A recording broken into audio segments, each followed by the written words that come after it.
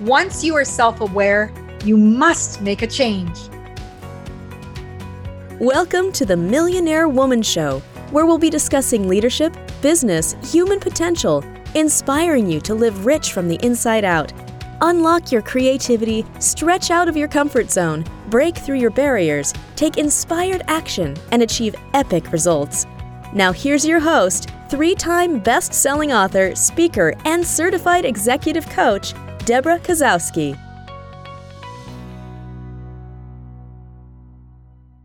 Hello, everyone, and welcome back to another Millionaire Woman Show where we talk about life, leadership, and business so that we can trailblaze together, taking those success clues along the way so you can implement them into your life and really reach the goals and dreams that you have for yourself.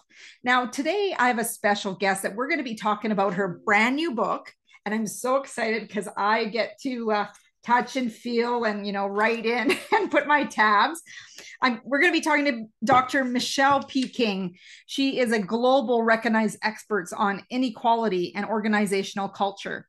Based on over decades worth of research, Michelle believes that we need to learn how workplaces work so we can make them work for everyone.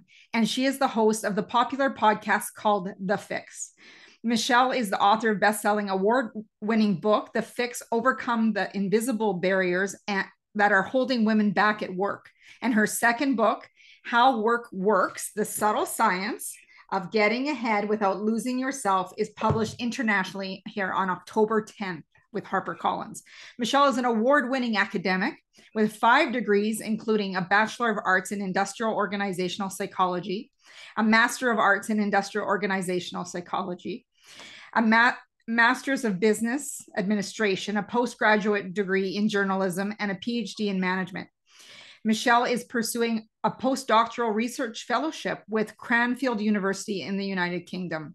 In addition, and we're going to just keep rolling on here, Michelle is an award-winning speaker, having spoken at over 500 events worldwide, conferences for Nobel Peace Prize Conference, Elevate Network Conference, Massachusetts Conference for Women, Texas Conference for Women, She Summit, Pennsylvania Conference for Women, and many, many more. She is represented by the London Speakers Bureau and regularly hosts keynotes, fireside chats, master classes with companies like Amazon, FIFA, Guardian, Dior, FedEx, Netflix, BNP Paribas, MB Morgan, Morgan Stanley, and MetLife, just to name a few.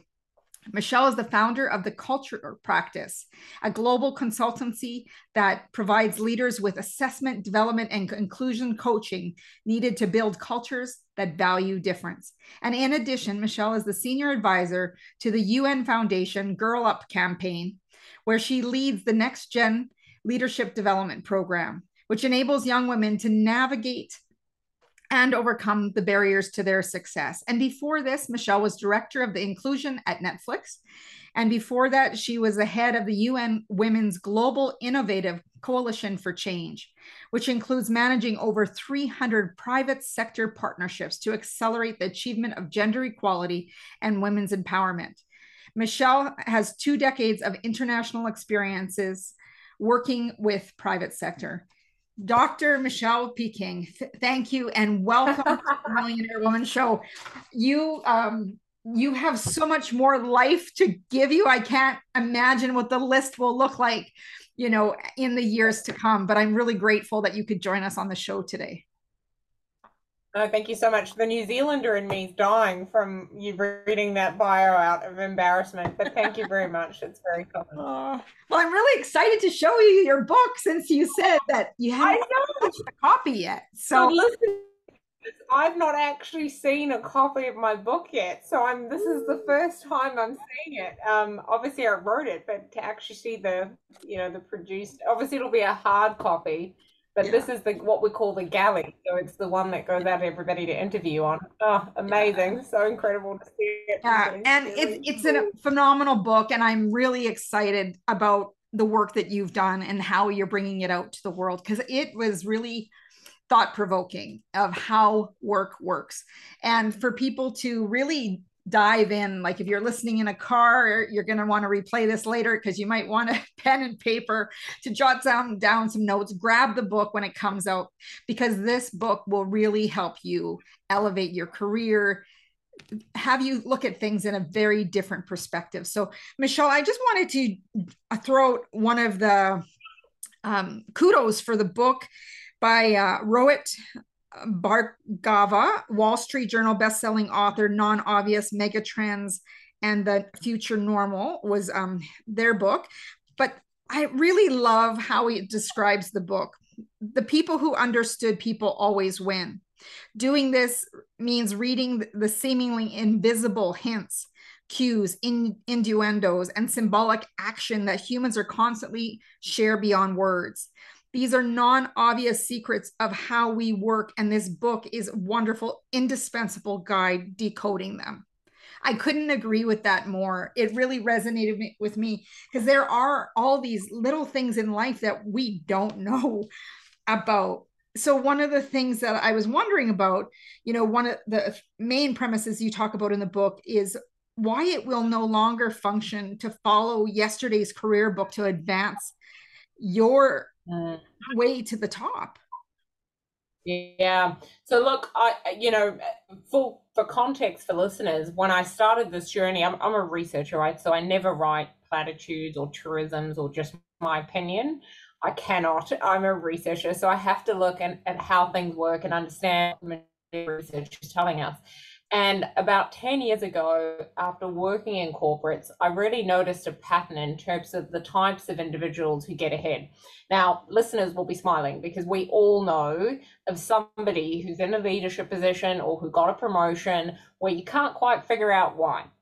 And you're like, they don't really have the performance. They're not sort of a top player. And, how did they do that? And so what I found was, and it was the basis for my first book, is obviously systems of inequality, right? You've got a lot of people who look the same, who play by sort of similar rules in terms of how they form relationships, kind of exclude people, and they get ahead in the system.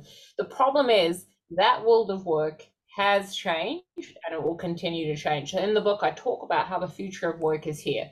So we know that by 2044, at least half the population in the United States is going to be from what we typically call a minority group. So really, for me, that's a typically underrepresented group. We know that there is globally a trend for diversification of talent. So in terms of demographics, diversification of customers, technological changes, changing most of our jobs. And all of these changes are happening at a time and a pace that we've never seen before. On top of that, you layer in how workplaces have become a lot more informal with hybrid. And what you've suddenly got is an environment where people have to navigate the informal. So in looking at how they navigated the informal, those old rules of exclude people, of only try and support people who look like you, of only network with people who look like you, is arguably the worst thing you can do for your career. And what I find fascinating is because we gravitate so naturally to people who look like us, talk like us. And that's where we're not really, we could be thinking so much broader. And, when I think about those informal and formal rules, when someone goes into the workplace, they are thinking, well, I know how it is. It should be like this at every workplace. And from reading your book, it definitely is not true. So I would love for you to share with us a little bit more about the formalities and informalities when someone is trying to grow their career in the workplace. Yeah, so look, what is the informal, right? Because when I was researching it, it's really irritating. A lot of sort of academic journal articles, a lot of sort of books that you'll read will talk about office politics. They'll talk about the unwritten rules, but really, what are we talking about? And so I wanted to try and understand when it comes to the informal, what do we? So there's really four things, right?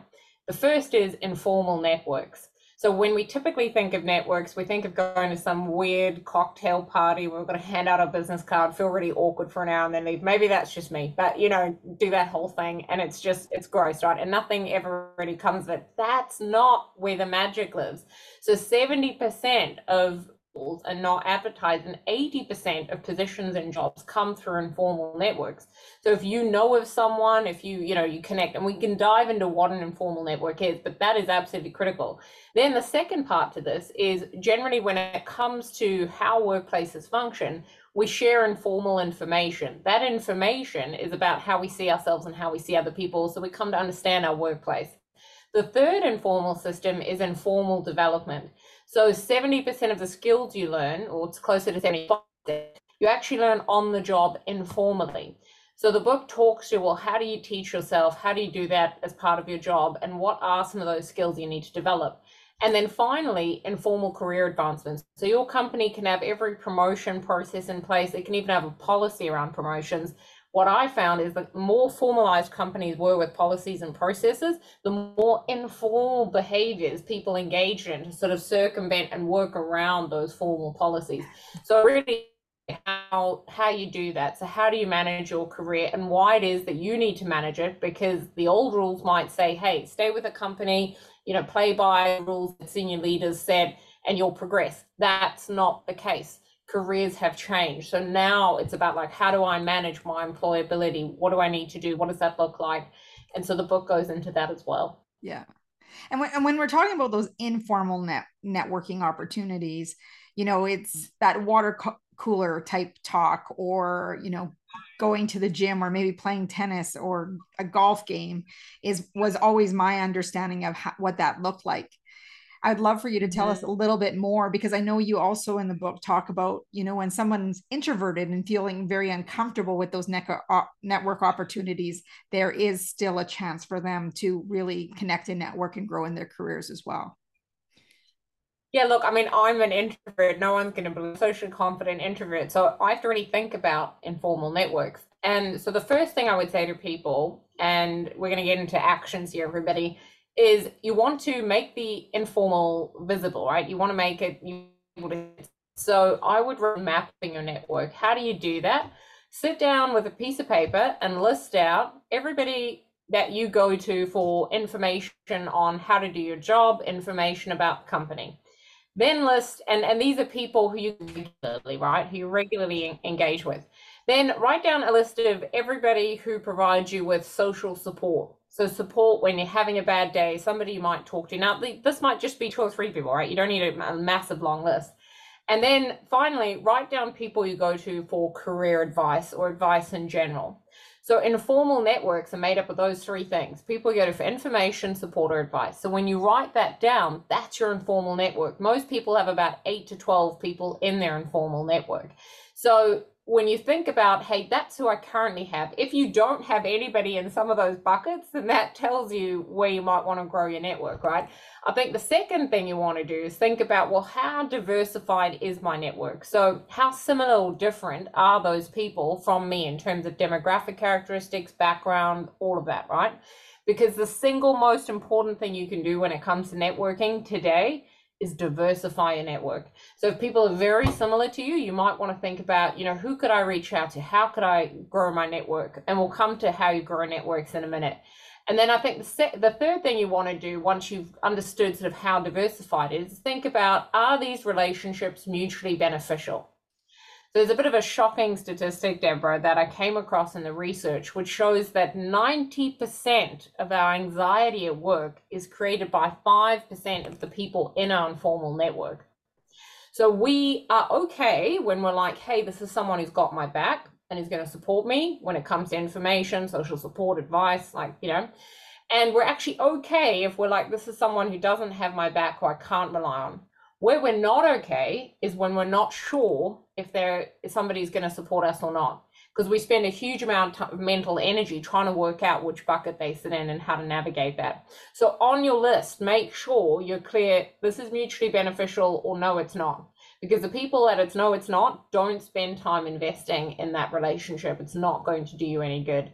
And then sort of the third thing you want to do is think about, when it comes to that network, is this somebody that's a strong connection, someone that I meet with regularly, where we share a lot, or is this maybe more of a sort of loose connection where we meet from time to time, but there's no depth to the conversation?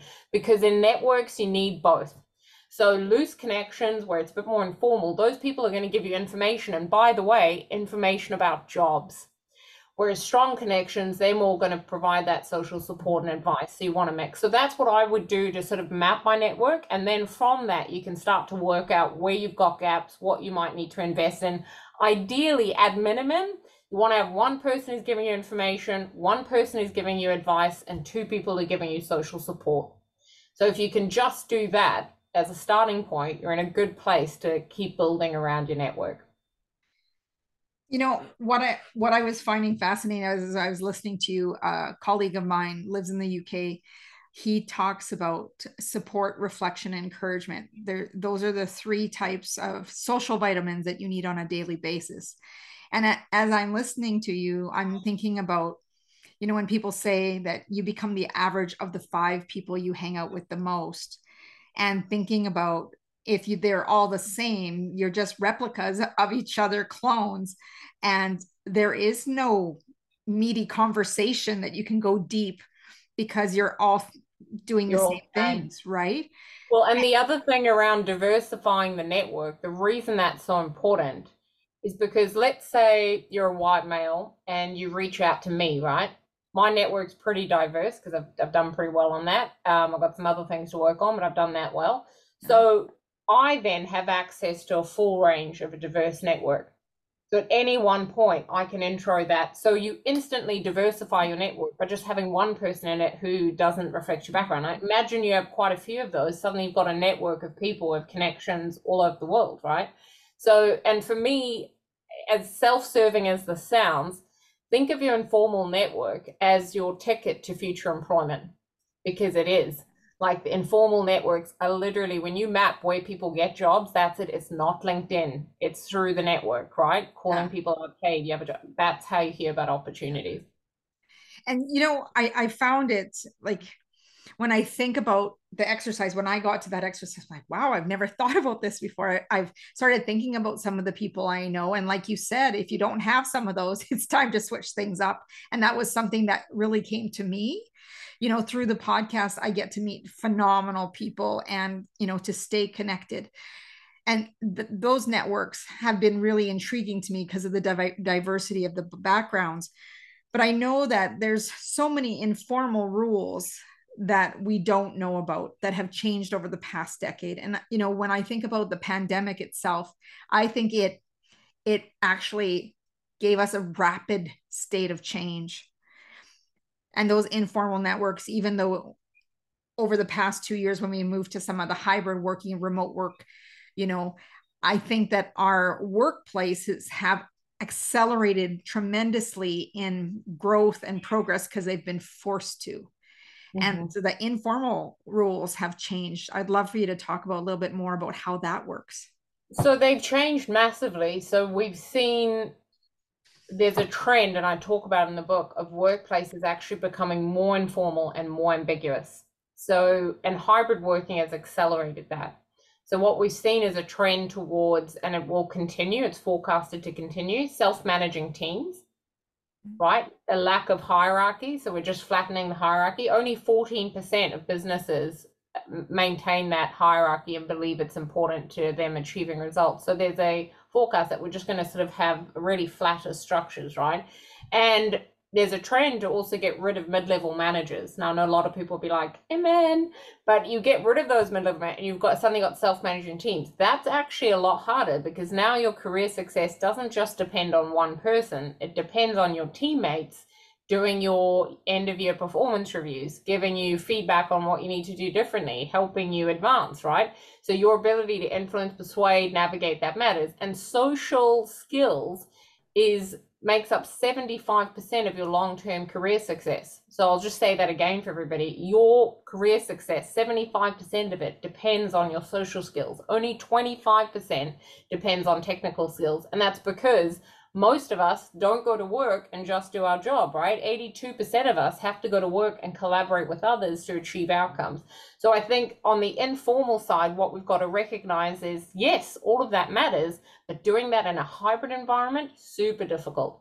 So for example, on this, if we were doing this in person, it would be an entirely different experience, because you'd be able to pick up on my whole environment, on how I'm dressed, my body language, all of it, right? Now we're having to work extra hard to pick up on those social cues, which makes it really difficult. So I just want to acknowledge to everybody that, you know, a lot of that has compounded the difficulty of, at the same time, we need it more, but it's becoming a lot harder to do it really well. Yeah.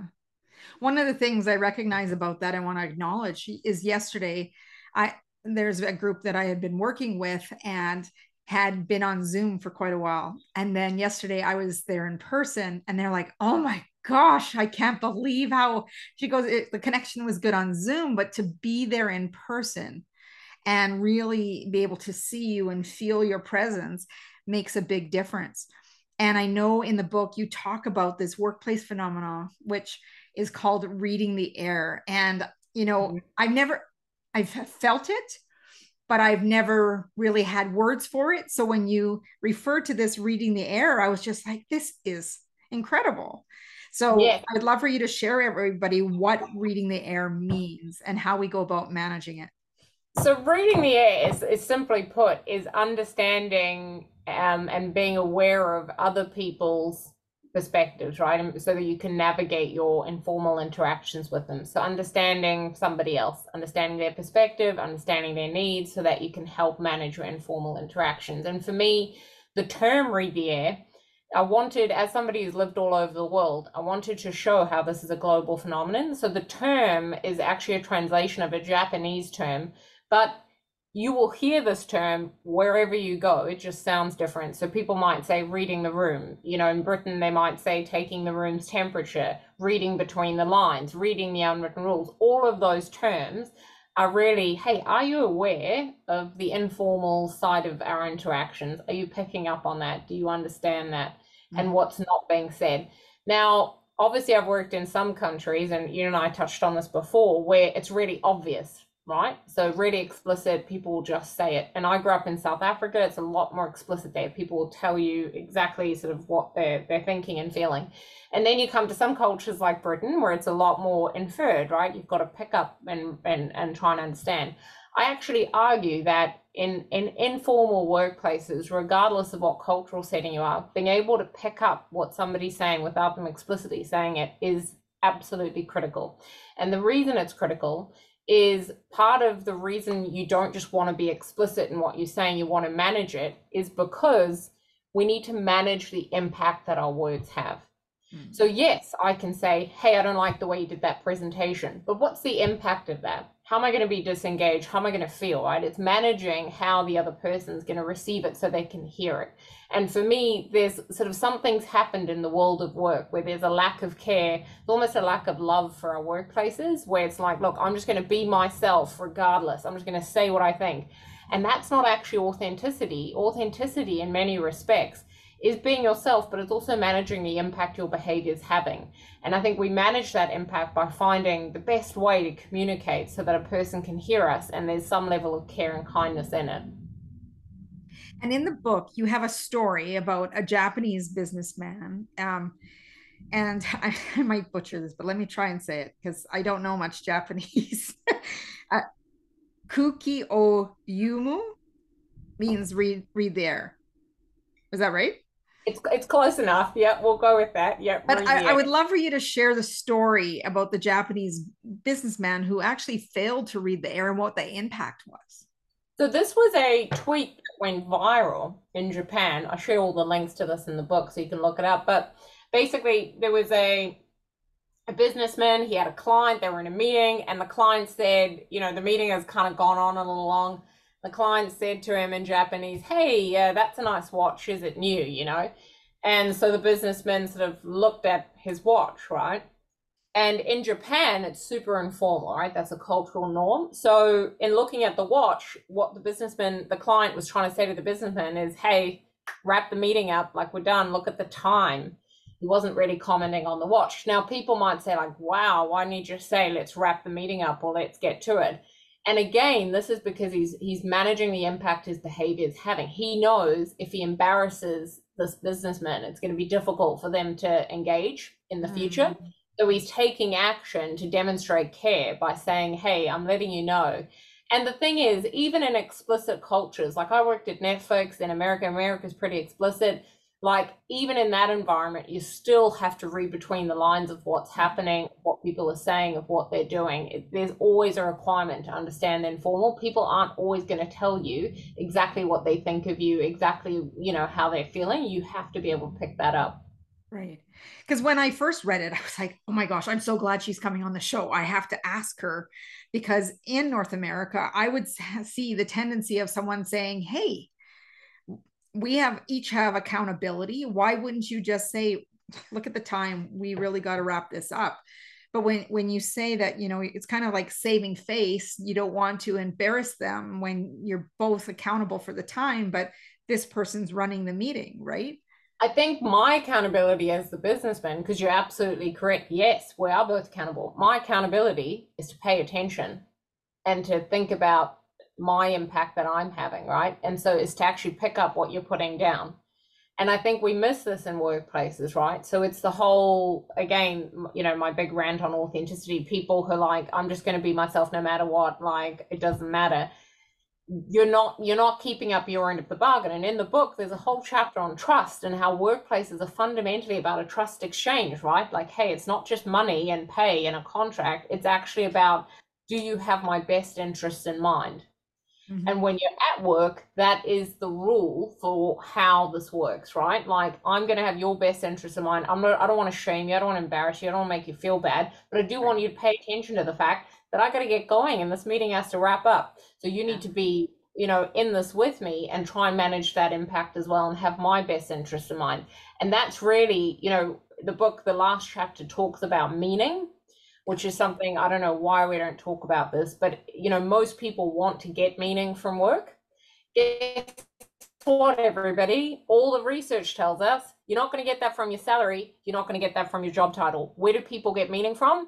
Their connections. So if you're not managing the impact your behavior has, you're going to find your work less meaningful because you're going to be less connected to the people who work with you. Nobody wants to work with a competent jerk. People want to work with people who have their best interest in mind and who demonstrate some of that care. That's what the book's about. Like, how do you do this in a way where it's a bit of a win-win, right? Because to date, I think with the, you know, just being really blunt and out there, what we're doing is we're putting our needs ahead of the other person. We're looking at this as a win-lose, and it doesn't need to be. It really doesn't.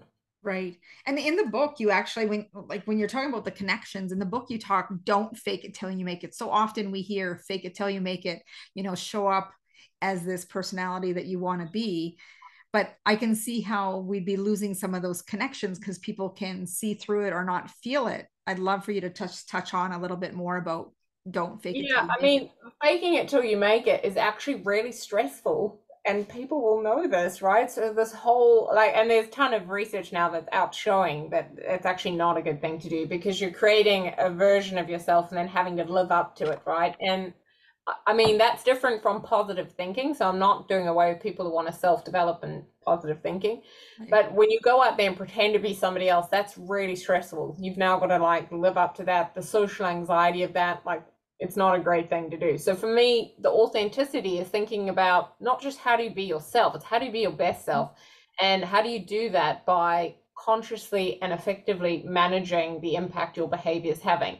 And for me, you know, that's why the second practice is important around self-awareness. That's why, you know, understanding how to pay it forward, which we talk about in career advancement, super important. All of those are ways to invest. And just, you know, a quick example for people practically as to what does this look like on your network, managing your impact. If you want to grow your informal network, I want you to think about people you want to reach out to and which of those categories they fall into, right? Information, social support, or advice. But then think about their needs and what they might get from you. So what would they approach you for? Is it advice? Is it information? Or is it support? And then the most effective networking strategy isn't saying, do you want to go for a cup of coffee or do you want to go to golf? I mean, all of that's great as time to connect. It's actually taking the time to give them the thing they want without them asking you. So for example, if I have a client and I want to invest in growing that, I might send them an article or a report or say, hey, did you see this? I thought you might find it interesting. Or, hey, here's a video on something I thought you might, or do you want to do a webinar with me on LinkedIn, to help boost like your company's, view on DEI publicly, whatever it is. Right. And I do it without any request, right? Any sense of getting anything back. I did this with a client literally last week. They paid me to do some virtual training. I said, look, I think it'll be more effective in person. I won't charge you extra for that. I'll come out, I'll just do it in person. The client, and then we secured a huge contract, right? So that's how you do it, paying it forward, thinking about, how do I invest in this? It's very effective. That's amazing. I'm just sitting here. I got all these thoughts in my head, and when you're seeing how effective that can be, it also means that you don't have to sacrifice who you are as a person, right? And that was something that I know people might be curious listening to us right now. Does reading the air mean that you have to sacrifice who you believe you are and the values of your organization and what you stand for? It's almost the opposite of that. Like I would argue you're sacrificing who you are and who your fullest potential when you just don't care. So, it's almost become cool not to care about workplaces, but I've got like really bad news for everybody. We are our workplaces. Like we think of workplaces as, the buildings or the logos. It's not. Workplaces are literally the collection of people in it. And I think what we miss, and it's quite sad to me, is you literally spend the most number of hours, your waking hours, at work. And over a lifetime, next to sleeping, work is where we spend the most number of hours. So if we don't care about our time and our lived experience when we're there, we're actually not caring about a significant portion of our lives. So for me, it's really about, hey, how can I derive meaning? How can I feel like I've made a contribution? How can I enjoy being here? What is going to give me that? And I think for me, it absolutely starts with like thinking about who you are, thinking about how you want to move through your workplace, thinking about the impact it has, but also being very conscious that when you leave your organization, you are not going to care about the job title or the pay, because all the research tells us that. What you're going to think about is, hey, what did I leave behind? And that's the meaning you derive from your work. That is through all the connections that you formed. So invest in that, because that's what's going to give you the job satisfaction. That's what's going to make you joyful. That's what's going to make you feel like you've actually had a meaningful career at the end. And that was quite shocking to me to see that, because it's almost counterintuitive. You think, well, I'm successful when I've made it. But actually the root word for success in Latin means exit. It means how you leave. And I think we've got to think about, when I leave my career behind, what will the impact have been? And for me, that starts with the connections you form. Yeah. And the meaning that it provided you, but also the legacy you leave behind. Exactly. Right? Yeah. So tell us a little bit more. What are some of the informal or invisible rules that we need to start making more visible in the workplace? So the big one I think I'd like to share with everybody, and it sort of extends on this whole watch. You're the first person to actually mention the watch story. I'm like, such a good story for explaining this. So the big one I want to talk to everybody about is self-awareness and other awareness. So that was really the second kind of practice we touched on. So I think when it comes to self-awareness, what we have to sort of own is that most of us aren't self-aware. So while 95% of people think they're self-aware, research shows actually only 15% of people are. And if you lack self-awareness, which by and large most of us do, you kind of fall into two categories. You're either someone who's an overestimator or you're an underestimator. And the new rules of work to manage the impact your behavior has, you got to be self-aware. So you've got to think about, hey, am I somebody who tends to overestimate my performance, which means you're not open to feedback, you're not regularly reflecting on that feedback, you're not regulating your behavior? Or am I somebody who underestimates my performance? So if you're an underestimator, good news, because it's a lot easier to become self-aware if you're an underestimator. You just need to get more regular feedback, focus on the positives, focus on your strengths, like start to own your achievements. But if you're an overestimator, like just having one of those individuals on your team reduces your team's performance by 50%.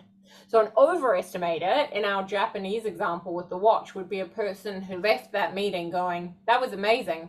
I don't know why I commented on my watch. That's weird, but yeah, that was an amazing meeting, right? Instead of thinking, hey, I wonder if, particularly in Japanese culture, right? If he was trying to tell me something, the meeting felt a bit off. I wonder, he looked like he needed to get out of there. Maybe I should have actually thought about wrapping the meeting up. So self-awareness, for me, there's three things you can really do. So research finds, obviously, you need to, regularly reflect on your behavior, try and get feedback. And in fact, one study found if you just spend 15 minutes a day reflecting on your day, you do that for 10 days straight, you're going to improve your self-awareness like it's upwards of 90%. So you just take time to reflect on what worked well, what didn't, what could I do differently. The second thing is when you're reviewing your behavior, try not to focus on why. So if we think about the Japanese example, if you're sitting there going, why did the client do that? Is he doesn't like me? I'm just not a good fit. You get into the death spiral of negativity, right? Unhelpful. So studies show if you focus on what questions, like what could I do differently? What could have worked better? What have I learned from this? What can I do to get tangible feedback from the client?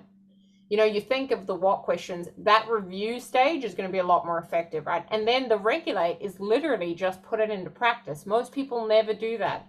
So in the feedback culture we have, particularly in North America, where I've spent like 10 years working, we love giving feedback, but are you actually doing anything with it? So what changes in your behavior are you making? So for me, those are the three things around self-awareness. And then the other awareness is, in the Japanese example, it's not enough just to have self-awareness, right? It's great to understand how you see yourself, but your job is to try and understand, hey, how do other people see me? And how do I see other people? So I think for me, my big message to everybody, particularly in hybrid working, is always think about what the person needs, but think about their context. So we always, particularly on Zoom, right? So for me, what's my context? It's the evening now. For me, it's 6 p.m. Right. I've got 2 kids. I've got a dog. You can hear my dog. She just barked. I've had a whole day's worth of work. You might take all of that context in to think about how I'm feeling. That context is key. In a virtual setting, it's very difficult because it's easier if someone has their camera off to think they're just not interested, they're disengaged. Maybe they have a sick kid. Maybe they have something else going on. So when you're trying to understand, like in the Japanese example, why is the client showing up in this way? You can spend a huge amount of time going down that path, or you can think about what could I do differently? What could be going on for the client? What could they be needing in this situation? They might be busy. They might want to wrap up the meeting.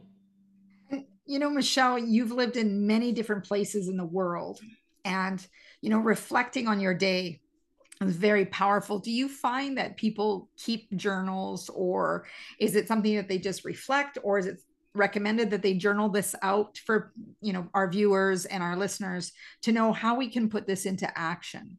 I think the journaling is super important. I mean, like I say, that one study found you just do that for 10 days, just sit for 15 minutes, reflect on your day, what worked, what didn't, what were some of your observations. You're going to make progress on your self-awareness. I think the problem is, if we're honest with ourselves, people be like, well, who really has 15 minutes a day to sit down and do that? And for me, I'm like, look, at minimum, if you want to improve, find a moment, I don't know, when you're showering or when you're lying in bed just before, you hop out of bed, to just play back the day and think about, hey, how did that go? What could I have done different? And I do this all the time.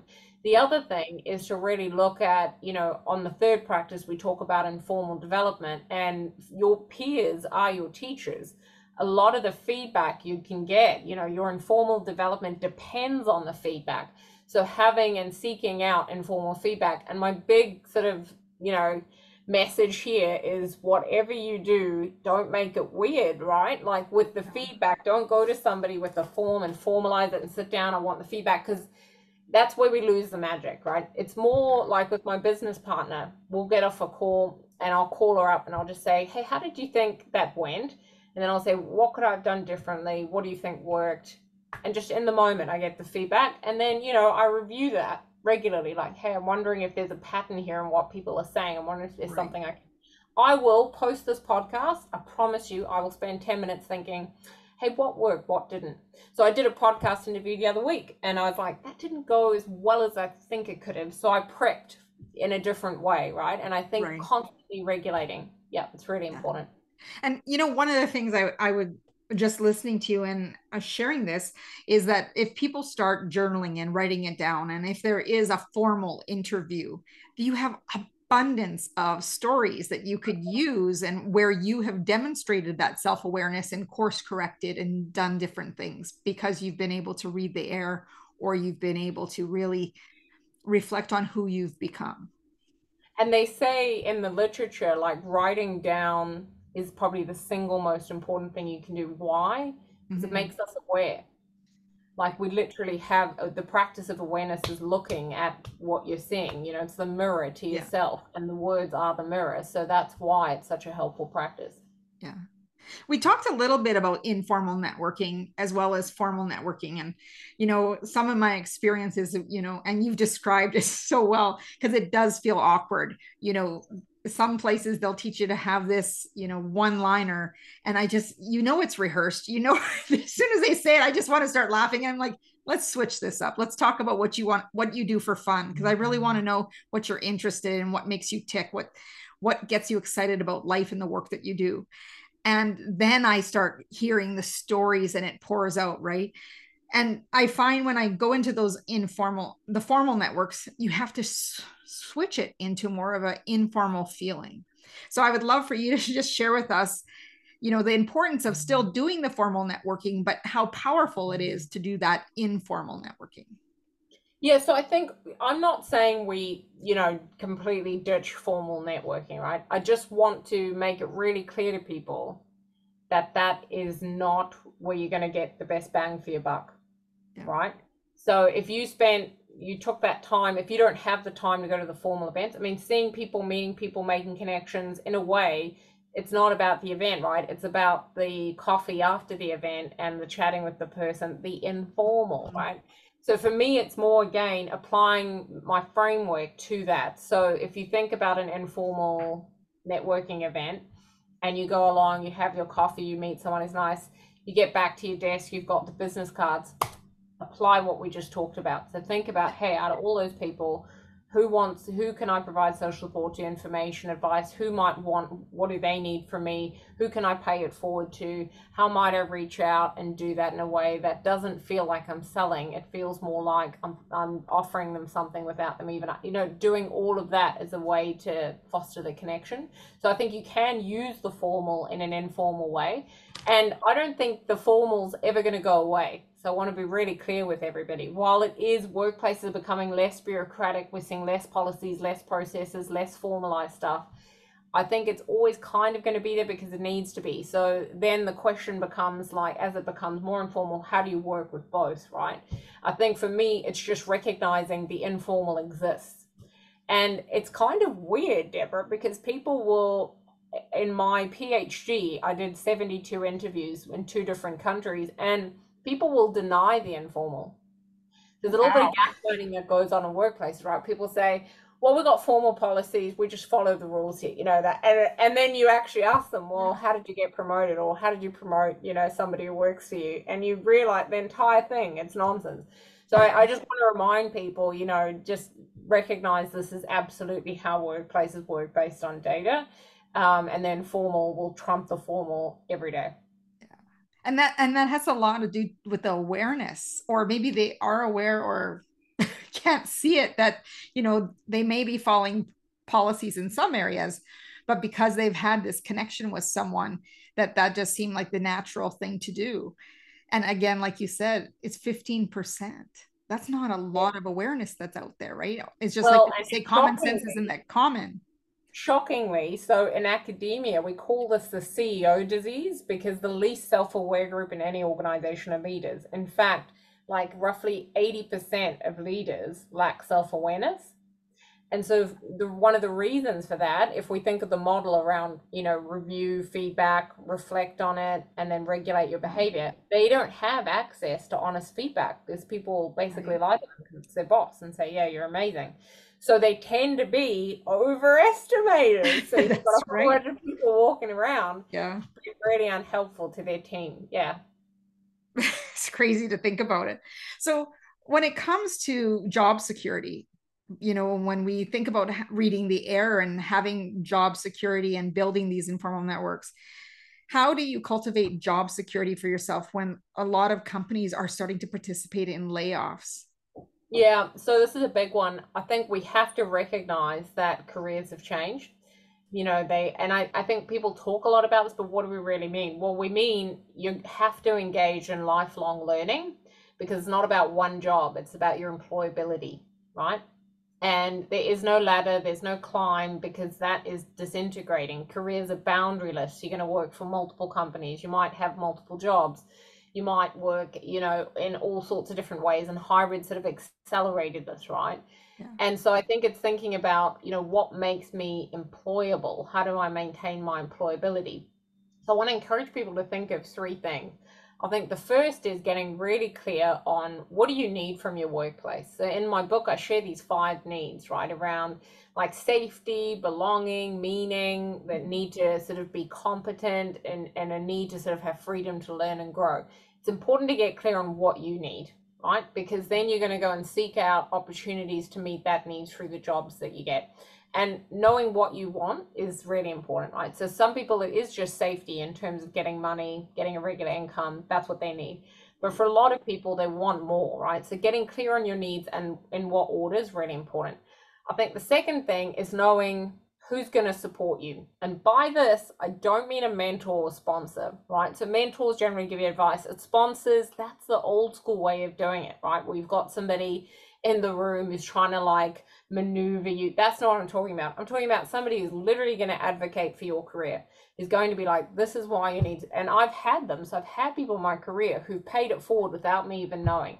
Who've gone into the room and been like, this is, Michelle, I've worked with her, this is what she's done, she's amazing, and been really supportive of me getting ahead. And in a transparent way, right? Not trying to maneuver. And then I think the final piece is knowing how to manage your career through your reputation. So in the book, I talk to 3 things that make a reputation. It's being consistent, it's being transparent, and it's being really clear in terms of how you're showing up. So that clarity, consistency, and transparency is what builds trust. And in workplaces, your reputation really is how much do people trust you? So when we think of trust, we always think of like, the new thing is vulnerability and people sort of doing all that. That's actually not. So in the data, what we found is trust is about predictability. Can I predict how you're going to show up? And if you want to be somebody who is consistent, who's transparent, who's clear in how you're showing up, you're going to have a good reputation because people can predict how you're going to behave, which is why they want to engage with you. Predictability builds trust. And to your point, you raised it right at the beginning of the interview. We do like people who are similar to us. Why? Because we can predict how they're going to behave. So one way to change that equation around in an increasingly diversified workforce, if you want people to trust you, want to like working with them, be predictable. So be sure of who you are, show up in a consistent way, and doing a lot of what is in the book is already practices to build some of that trust. Right. And when you talk about the career advocate, who would someone like that be? Is it someone within your own department, or is it someone maybe you've networked in another department within the same organization, or even just outside? I'm assuming it could maybe be a range. Yeah, so look, in the past, you would have a mentor sponsor, right? Those are terms people might be familiar with. And a sponsor would always be a more senior person who would like take you under the wing. It's all a bit like old school, right? It's ridiculous. But in the modern workplace where that's not actually really what matters because it's about employability now, right? And multiple companies, multiple people, you need career advocates. So that can be people at any level. I've had peers, I've had people who've worked for me previously. The question is, are they willing to advocate for you in your career? Are they willing to pay it forward? And the only way you're going to know that is if you've invested enough in that relationship. So it's the person or the friend or the contact who calls you up and says, hey, there's this opportunity. So now we're right back to informal networks because that's where all the jobs come, right? So within your network, it's thinking, hey, who's somebody who'd let me know about an opportunity? Who's somebody who's got my interest in mind? Who's somebody who's kind of supporting my career? You might only have one of those. You might have none of those, but it's thinking about, hey, how do I get that? How do I let people know what I'm interested in? So right now, I'm interested in doing something different. I know of an old contact I had who would advocate for me. So I'm going to message her and say, hey, you know what? Why don't we catch up? I really want to chat and let you know what I'm working on, see if there's anything I can help you with. And in that conversation, I'll let her know I'm looking for an opportunity. So that's how it works, right?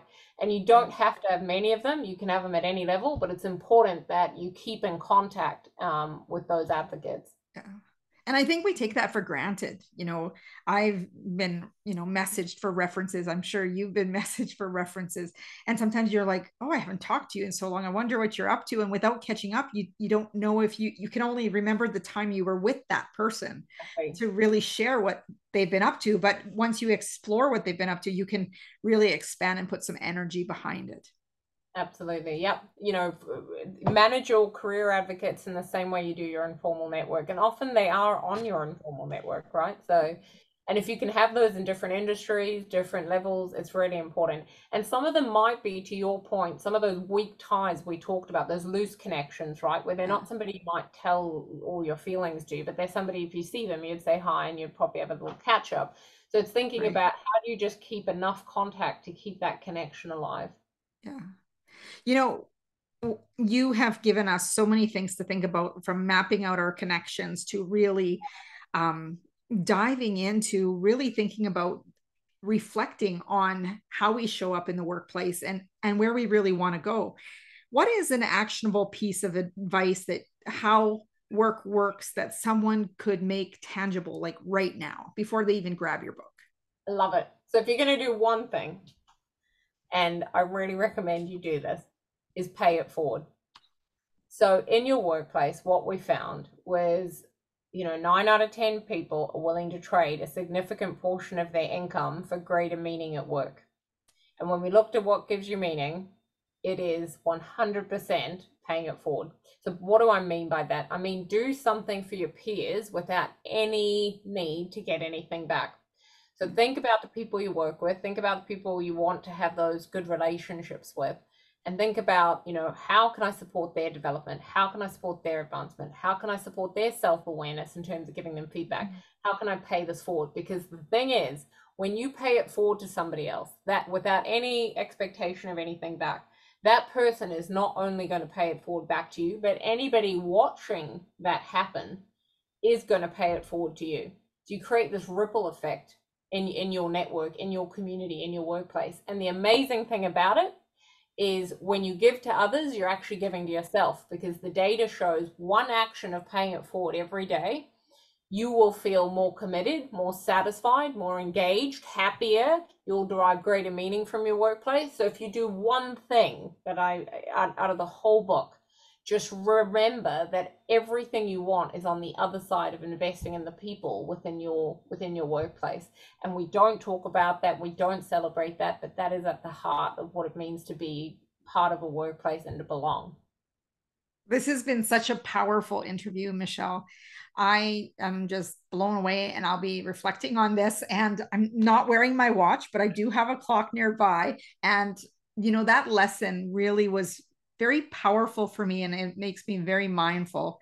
So I want to make sure I'm honoring your time for your evening tonight. And I have a couple questions now. Really yeah, because you got me thinking about this watch now. Every time I'm going to look at my watch, I'm going to think about this businessman. Because in the book, he loses the contract. So I'm like, it's not happening. Not happening. So we usually finish off the show with asking you about two questions. One is, what is one book that has had a profound impact on your life? And it can't be the one you wrote. Oh yeah, no, I'd never say the one I wrote. So I would have to say anything written by Bell Hooks. Like my first Bell Hooks book, Ain't I a Woman, transformed the way I understood workplaces.